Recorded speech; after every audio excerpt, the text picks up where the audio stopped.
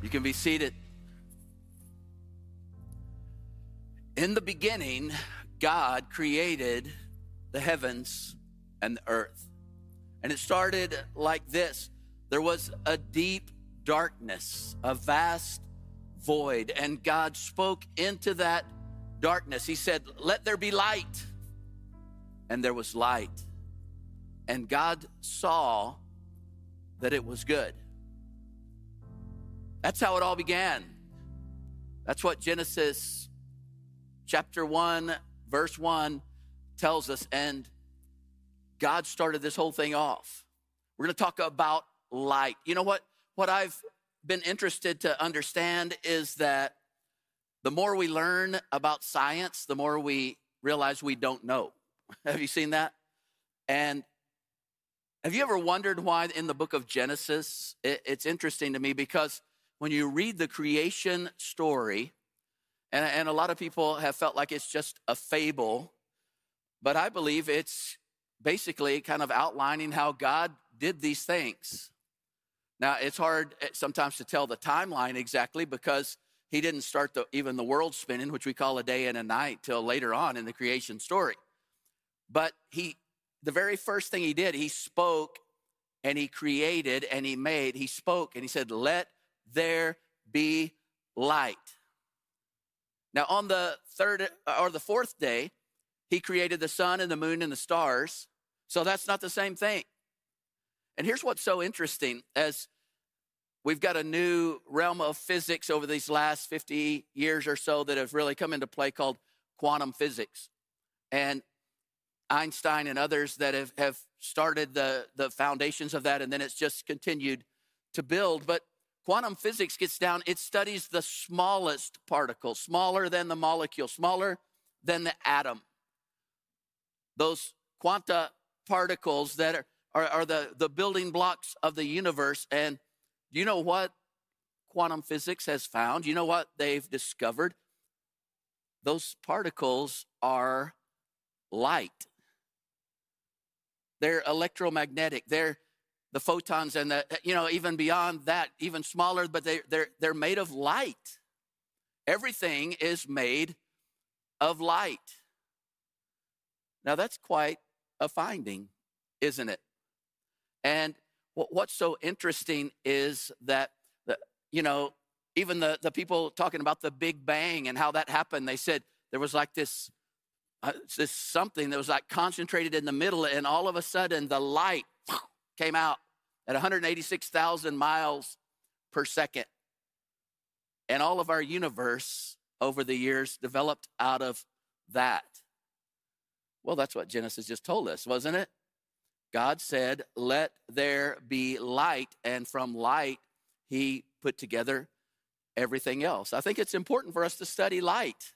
I think that there's a lot of things in Scripture that talk about light, but I think it applies to us. We want to see miracles in our lives today. Maybe you're in a really, really dark place. Some of this stuff, it moves in metaphor, but it's more than just that, isn't it? There's something that God's trying to tell us in all of this as we see this put together. Now, what is light exactly? It's electric wave and a magnetic wave doing just like a tango, a dance. It moves at 186,000 miles per second, and it's like this beautiful dance, and it's different wavelengths. It's so interesting. The short side, the really powerful waves are very short. They're gamma radiation, the one that turned Bruce Banner into the Hulk, right? The gamma radiation. That's a really short wave. And then there's really long waves that would be like, some of them are as wide as the planet Jupiter, radio waves. And then there's the visible spectrum of light. That's what we see is just the visible spectrum. It's just a tiny part of the light. Did you know that? The visible spectrum is those, I think it's 500 to 700 nanometers. That's 500 to 700, 1 billionth of a meter is the size of those of the size of those little waves. And the reason why we can see it is because the organic matter, the carbon that we're made up of, has a chemical reaction when it hits our cornea, and we see that. The smaller waves, they do damage. We can't really see those, but they're very powerful, and they damage us, like ultraviolet wave. You might have heard of that, UV. Don't get the UV. And those we can't see, but they'll give you a bad sunburn, right? And then the radio waves, they just don't, we can't even feel them. We don't notice it. But then there's this tiny little spectrum. The waves are the 1/16th the size of a human hair, the width of a human hair. That's pretty small still, right? That's the visible spectrum. And as it reflects off of things, you'll be looking at a leaf. The light reflects back into your cornea, and your cornea has a chemical reaction and goes green. That's how we see things. So it's kind of important that we understand, some of how God put this together, because he's getting ready to show us how he wants to do some miracles in our life. And you're going like, well, Mark, thanks for the, preschool science lesson. Appreciate that. To get down to quantum physics, I was reading like these little children's books about quantum physics, because it's difficult. I said, Laura, don't we have one? I was going to show it to you. Don't we have one of those? She goes, no, we got rid of it. We couldn't understand it. But it is, some of you are geeks, and you love that kind of stuff. I mean, if you're a geek and you really want to impress a girl, guys, you just go to them and say, oh, you have the most beautiful electromagnetic receptors that I've ever seen. Talking about her eyes, and you will never get a date that way. But unless you're at like a science convention or something, I guess. But it's important that we understand that, because there's some things that are going to come out of this. You say, well, did God just sit in the dark for all those billions of years before? I mean, was he just in the dark? No, the Bible says that God is light. God dwells in unapproachable light. It says in 1 Timothy chapter 6. He dwells in light that's beyond the human spectrum, obviously. And if we got too close, we would just go poof and be a little pile of dust, okay? And it says, no mortal eye, no human eye has ever seen him or ever will. You thought, well, I thought we were going to see God in heaven. Well, you're not going to have your human body there, okay? But no human eye will ever see God, except in one form that we know that's changed a lot of our lives. So he doesn't sit in the dark. He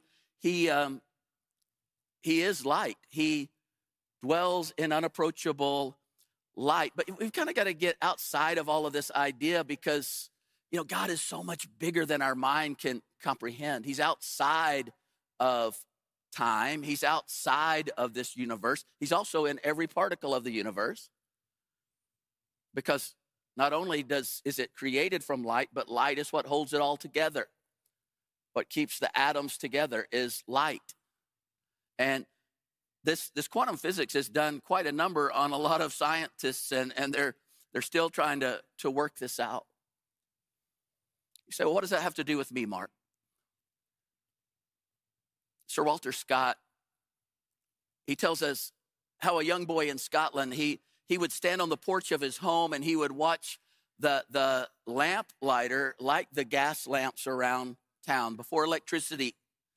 Maybe you've seen an old Sherlock Holmes movie or something like that, and it's like they're lighting those gas lamps, and they had guys that was their job. They would go around every evening at dusk and light the lamps. And Sir Walter Scott, when he was just a little boy, about 4 years old, he could sit on his porch or stand on his porch and look out over the city and see them getting lit one at a time as that man was moving through the city.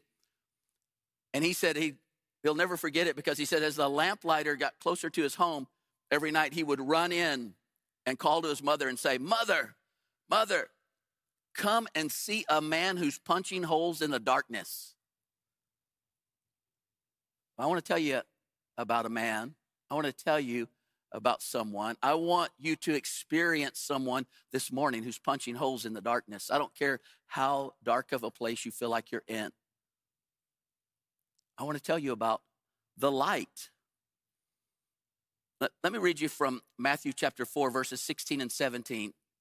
It's a prophecy from the Old Testament Isaiah that Matthew brings back to life and says, this is what happened when Jesus came. He fulfilled all of these prophecies.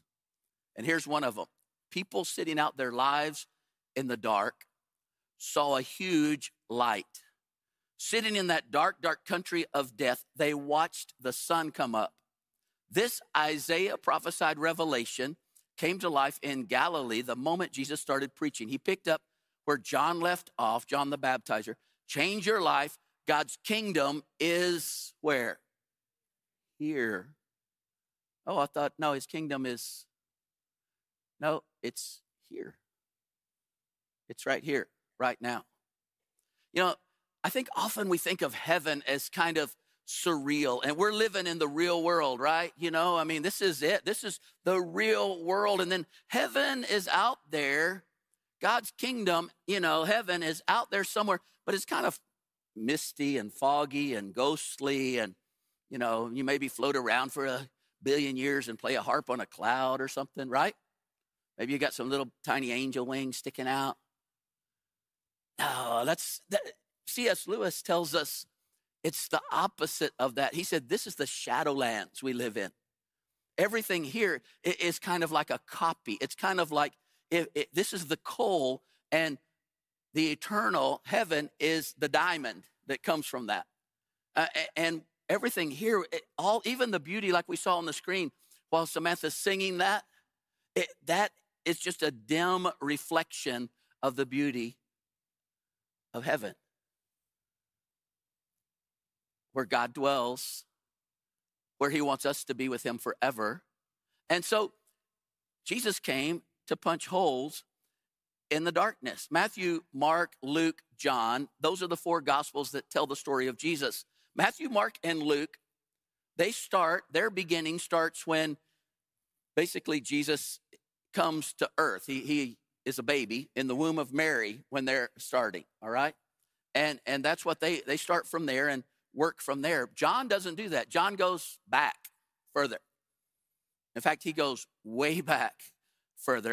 Let me just read you a little bit of who he says Jesus is, because if you're going to experience this miracle and you're going to step into this life with him, you really need to know who he is and the power that he has to punch holes in the darkness.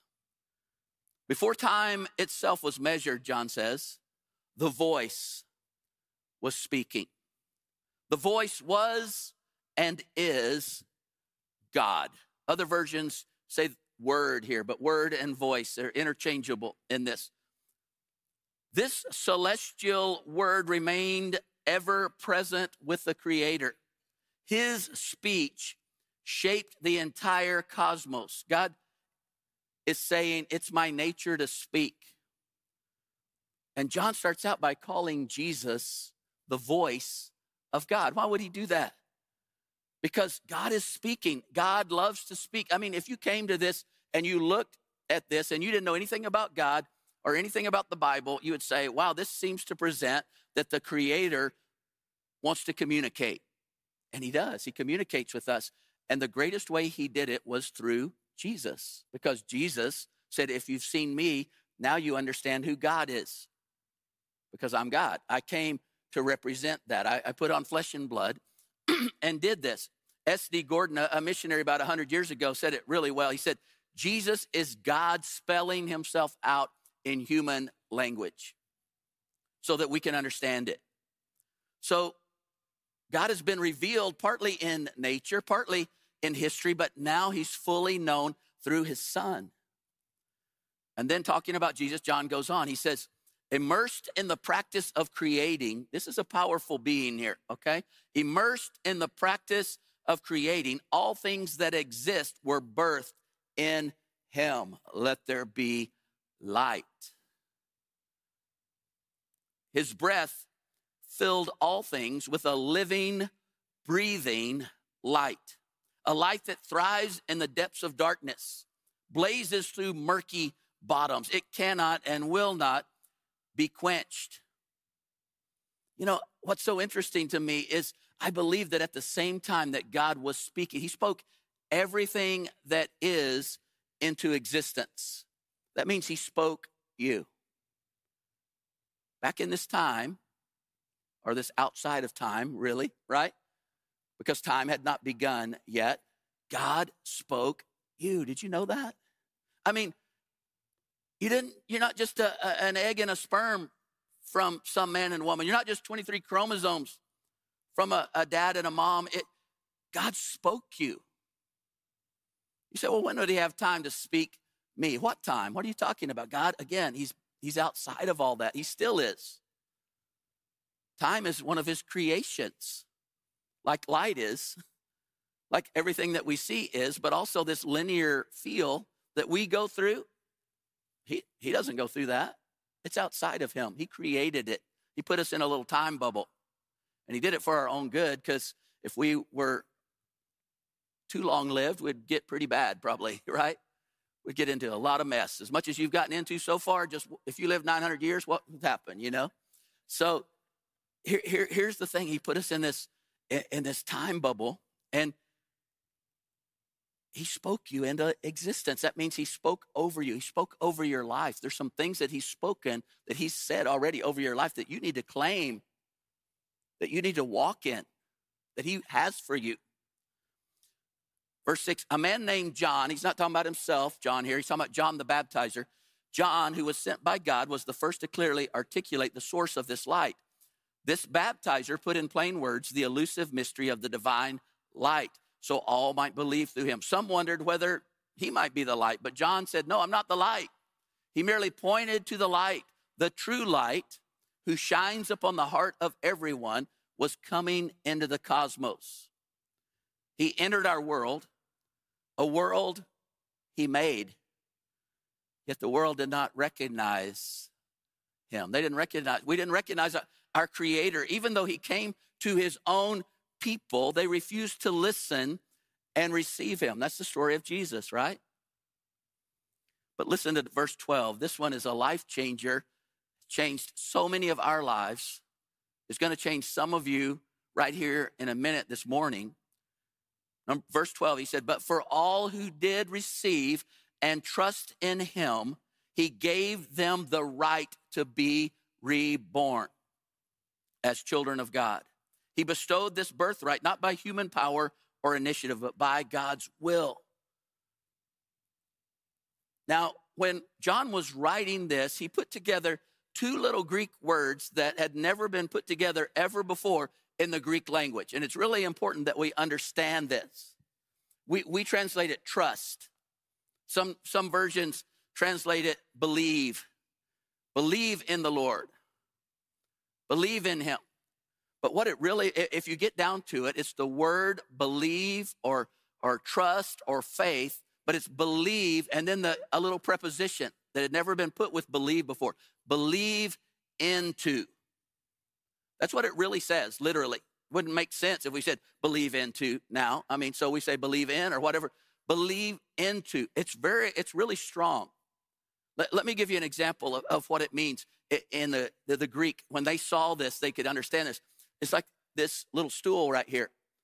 The worship team brought this out for me to sit on. I trust, them. I'm sure they're going to give me a good little stool to sit on. So I'm sure it's trust. I believe in this stool. I believe this stool will hold me up. Yep, I'm pretty sure of it. That's what we do as Americans. I believe in God, right? I believe in Jesus. I believe. That's not the word. What John is saying, he said, I believe into.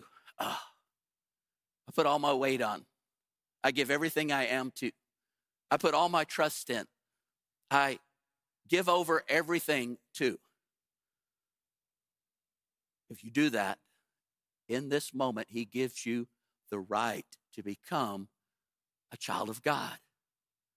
And he's spoken that. He's weaved that into the universe. And so when we step into what Christ did, I call it stepping into the journey a lot of times, because that's the easiest way for our American mindset. Like, oh yeah, if you're going a journey, you're going a certain way, right? I'm going God's way, not my way. A certain rich young man came to Jesus and he goes, I've been really moral, but I mean, how do I just want to make sure I got eternal life. I feel like I do. I mean, I've been really good. My good outweighs my bad. I've helped my fellow man at every turn. I've been kind of a little bit of a philanthropist because I got money. And Jesus looked at him, and it says Jesus loved him. He could see the love in Jesus' eyes. He cared for this young man. And he said, you just lack one thing. You do this one thing. Sell everything you have and then come and walk with me. Follow me. And the Bible says the young man put his head down and walked away sad because he had great wealth and he couldn't part with it. But he missed the point. Jesus, the God of the universe, the one who spoke every single thing that he had, that he owned, spoke it into existence at some point, said, come and walk with me. That's the invitation. I can just imagine as an old man, all wrinkled up, sitting out, they wheel him out in his little whatever kind of chair they had back in those days to do that and put him in the sun in his beautiful garden that's the size of this whole thing. It's just lush and it's beautiful. He lives like in a castle. And he's just sitting there getting close to the end thinking, what if I'd said something different that day? What would my life have been? I saw adventure in his eyes. I saw something in his eyes. I saw more in his eyes. What if I had stepped into that? What if I mean, don't you know he had to have felt that way? I think he had to remember the look of Jesus, how much he loved him. And he's saying, come walk with me. This God who spoke the universe into existence that we're just now beginning to understand how he did it a little bit by quantum physics. He says to you this morning, whether you're at home sitting on your couch or you're right here in this room, he says, come follow me. Come walk with me. Oh, but it costs you everything. It's going to cost you everything. You need to just say, God, everything that I have is yours. Everything that I'll ever be is what you want me to be. I give up my life. I step into this life with you. I want to follow you. That's what it means to be a believer. Did you know that? That's what it means. That's what the Bible means when it's talking about becoming a child of God. That's what it means when it's talking about being born again. In America, we've made it so weird, And it's just kind of like, oh, I'm trying to do good and do this and do that. And it's like, no, that's what the rich young man was doing. Jesus said, just give it up, but quit focusing on that. Why are you looking at that? So you can kind of tell where you are if you're getting close to this thing or not, because if you're looking and going, that's a lot to give up, right? And then I have people all the time say, oh, Jesus, well, he won't make you give that up. Well, he might call you to go to Mexico City as a missionary and get down to like 20 little suitcases. That's everything that you and your family own. And have you, your kids have to put every one of their belongings, every toy you've got's got to fit in this little, 3-foot suitcase, kids. That's what he told Laura and me to do when we were 30. And I was like, okay, but you want me to take my kids? Mexico City, Yep. He does that. But let me tell you, it's the greatest adventure you've ever been on. It's the most amazing. I didn't say it's easy, but it's so exciting to walk with him and walk. And sometimes he just comes back and he just blesses you, and everything you ever thought you ever gave up, he gives it right back to you. Sometimes he doesn't. He does whatever he wants to do. It's his choice. You gave yourself to him.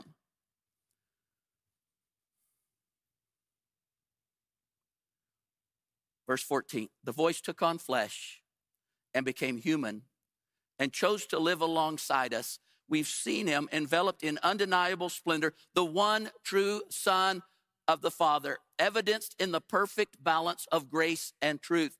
He said, I saw his splendor. John, James, Peter, they were on that mountain when, for just a moment, Jesus transfigured, you remember the transfiguration? Maybe you've heard of it. But it was Jesus was up on this mountain, and suddenly he just couldn't hold in anymore all the God that he was, and he just burst out in this light they couldn't even look at. And just blinding. And they saw that. Those three saw that. And it was interesting because Jesus said, keep it to yourselves, guys, because it's not all about this glamour and kind of stuff. I just want people to know how much I love them, that I care for them. I'm getting ready to go die for them. But John saw it. He said, I saw his transcendence. I saw it myself. Why is it important to know this? This Jesus who spoke the world into existence, who is the light, he wants to be light for you in your darkest place right now. Some of you are in some deep, dark, difficult places. You just are. And he said, I want to be God for you there. He saw it. He knows where you're at. Max Lucado, some of you have just loved, he's written so many amazing books. He's a great storyteller, a great pastor. And for the first time that I ever heard, he told a Dallas newspaper a few months ago some of his story. Now, I just wanted to read it to you as we get ready to close. He said, I was old enough for baseball, for football, and bike riding, but I was not old enough to process what came my way that year. Sexual molestation at the hands of an adult man. He entered my world under the guise of a mentor. He befriended several families in our small town. I remember him as witty, as charming, as generous. What I did not know, what no one knew, is that he was a predator. He would have us over to his house for burgers. He would take us on drives in his truck. He took us hunting and hiking, offered to answer all of the questions of life and love and girls. He owned magazines, the kind my father didn't allow. And he would do and make us do things I will not repeat and cannot forget. One weekend campout was especially perverse. He loaded 5 of us in a pickup camper and drove to a campground. Among his pack of tents and sleeping bags were a few bottles of whiskey.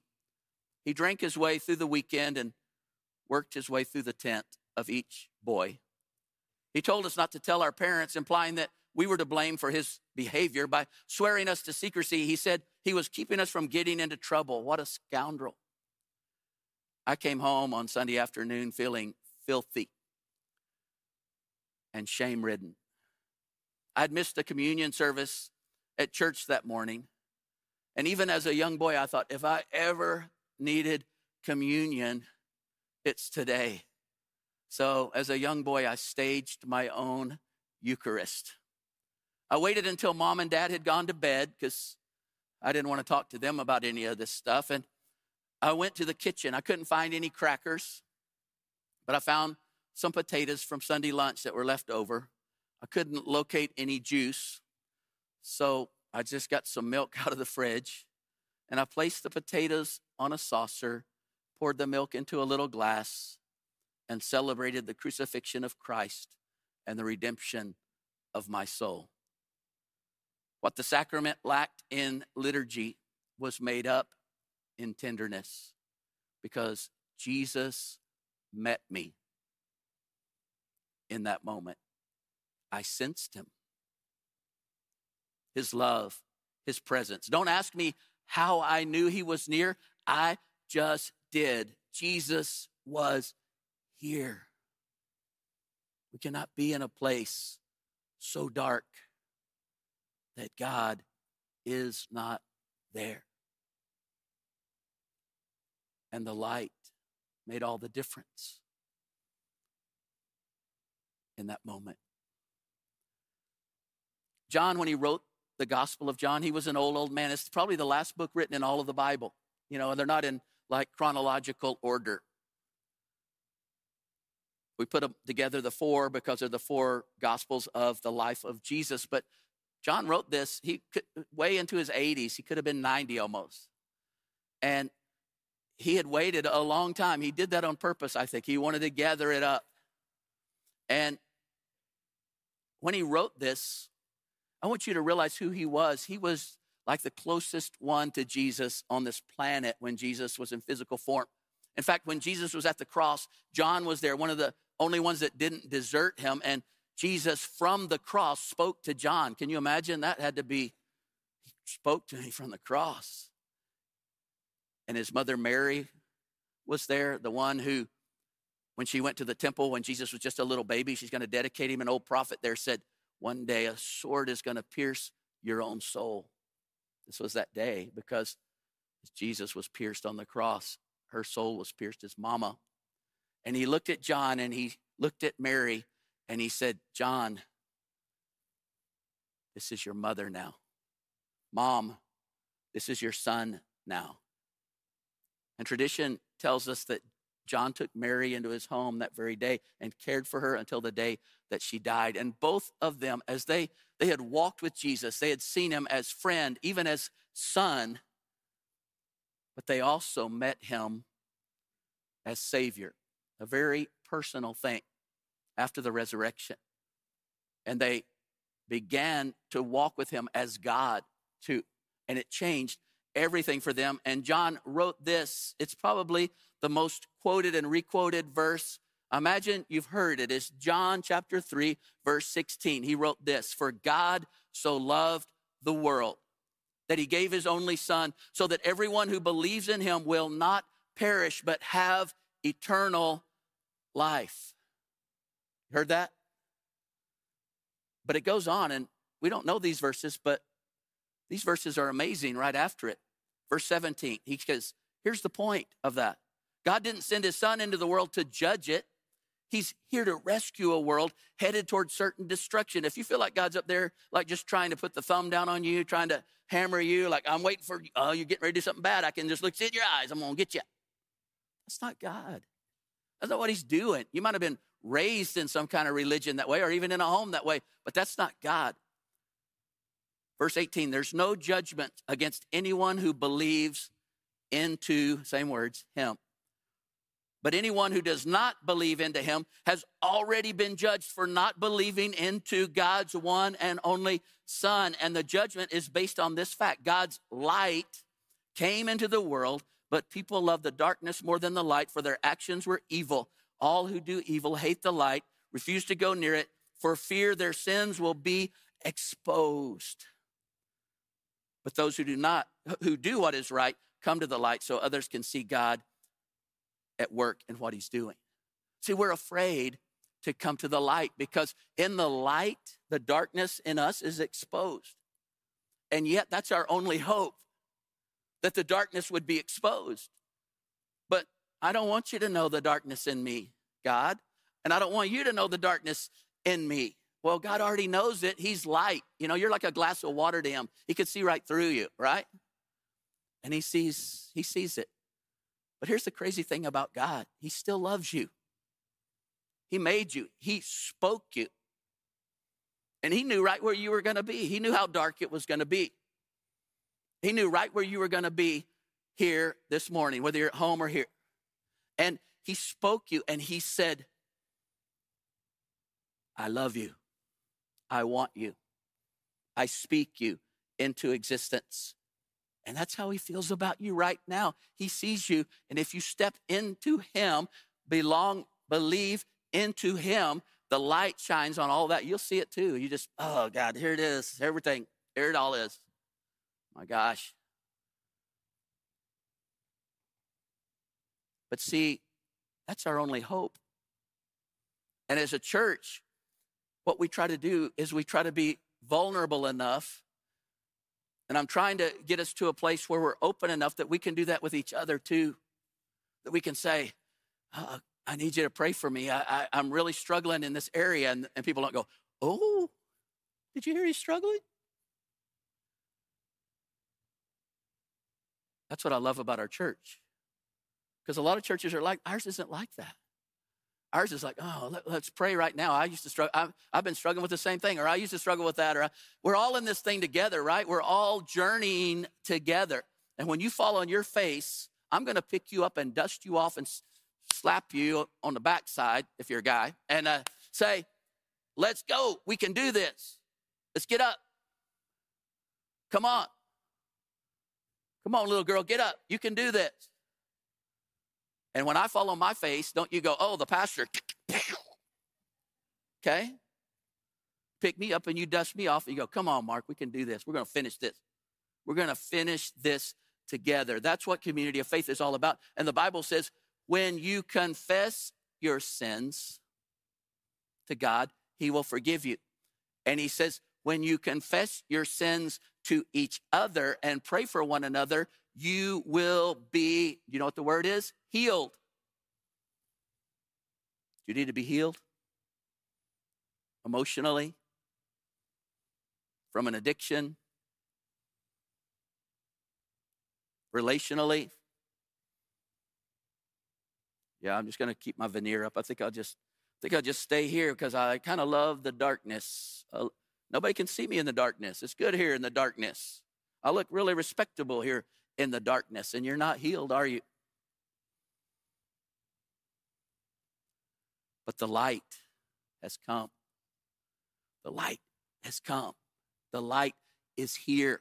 The light speaks into your darkness. The one who spoke the very first light into being speaks into the darkest heart.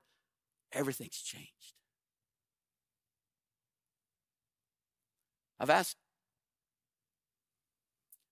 the band to come. Jack, Samantha are going to sing over you a prayer. I don't want you to go anywhere. I want you to be right here in the middle of this prayer. They're going to speak Jesus over you. There's going to come different points where they're going to say something and it applies to you. And I'm going to ask you to have the courage, when that applies to you, stand up. Whether it's depression or addiction or anxiety. Or maybe there's someone you want to stand up in their stead. Maybe when he says, hey, I speak Jesus over my family, you want to stand up for that, okay?